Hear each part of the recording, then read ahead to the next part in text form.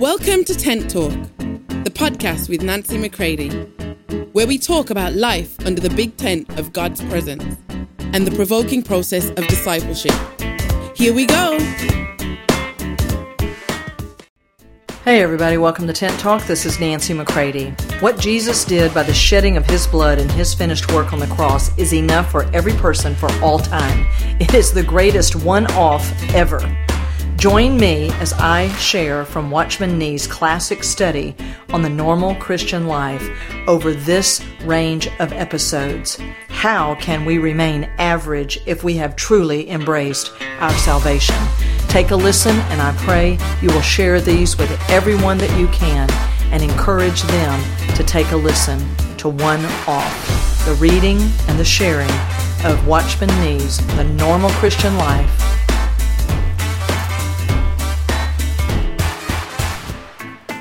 His death and resurrection, representative and inclusive. So hey everybody, it's great to be here together on Tent Talk for this last part of the reading of Chapter 2 of Watchman Nee's The Normal Christian Life. Here we go. The Lord Jesus, when He died on the cross, shed His blood, thus giving His sinless life to atone for our sin and to satisfy the righteousness and holiness of God. To do so was the prerogative of the Son of God alone. No man could have a share in that. The Scripture has never told us that we shed our blood with Christ. In His atoning work before God, He acted alone. No other could have a part. But the Lord did not die only to shed His blood. He died that we might die. He died as our representative. In His death, He included you and me. We often use the terms substitution and identification to describe these two aspects of the death of Christ. Now, many a time the use of the word identification is good, but identification would suggest that the thing begins from our side, that I try to identify myself with the Lord. I agree that the word is true, but it should be used later on. It is better to begin with the fact that the Lord included me in His death. It is the inclusive death of the Lord which puts me in a position to identify myself, not that I identify myself in order to be included. It is God's inclusion of me in Christ that matters. It is something God has done. For that reason, those two New Testament words, in Christ, are always very dear to my heart. The death of the Lord Jesus is inclusive. The resurrection of the Lord Jesus is alike inclusive. We have looked at the first chapter of Corinthians to establish the fact that we are in Christ Jesus. Now we will go to the end of the same letter to see something more of what this means. In 1 Corinthians 15, verses 45 and 47, two remarkable names or titles are used of the Lord Jesus. He is spoken of there as the last Adam, and He is spoken of, too, as the second man. Scripture does not refer to Him as the second Adam, but as the last Adam. Nor does it refer to Him as the last man, but as the second man. The distinction is to be noted, for it enshrines a truth of great value. As the last Adam, Christ is the sum total of humanity.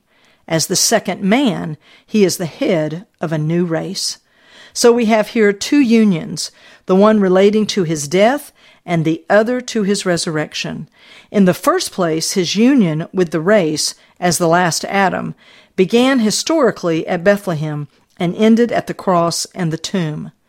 In it He gathered up into Himself all that was in Adam and took it to judgment and death. In the second place, our union with Him as the second man begins in resurrection and ends in eternity, which is to say, it never ends. For having in His death done away with the first man in whom God's purpose was frustrated, He rose again as head of a new race of men in whom that person will at length be fully realized. When therefore the Lord Jesus was crucified on the cross, He was crucified as the last Adam. All that was in the first Adam was gathered up and done away in Him. We were included there. As the last Adam, he wiped out the old race. As the second man, he brings in the new race.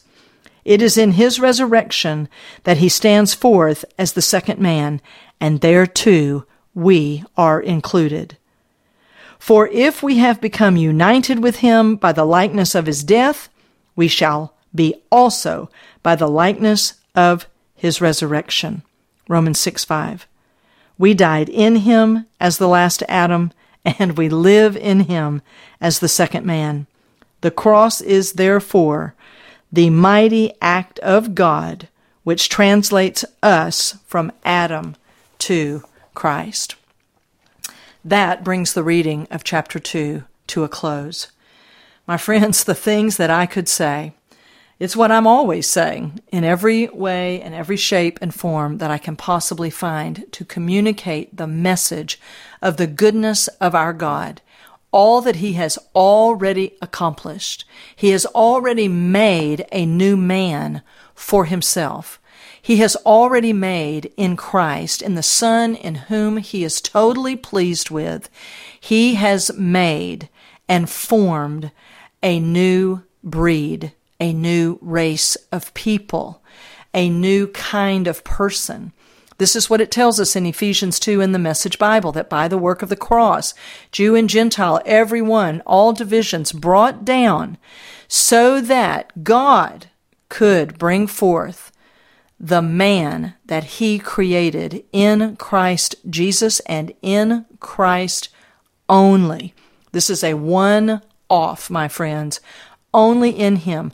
Only could he do it. We all benefit from it, but we must embrace it. This cannot remain theology. If ever there is a time in history, we must repent of continuing to speak of ourselves as sinners, to continue catering to a nature that is no longer ours, that is absolute anathema to the nature of Christ that we inherited at the time of being born again. If it seems too good to be true, my friends, it is. It is too good to be true, which is one of the actual names of what the gospel means.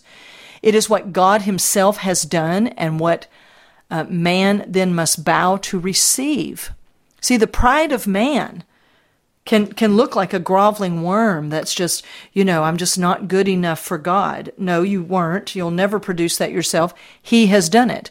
But that self, that flesh, will continue to resist God and try to feign and pretend a humility that is actually quite prideful.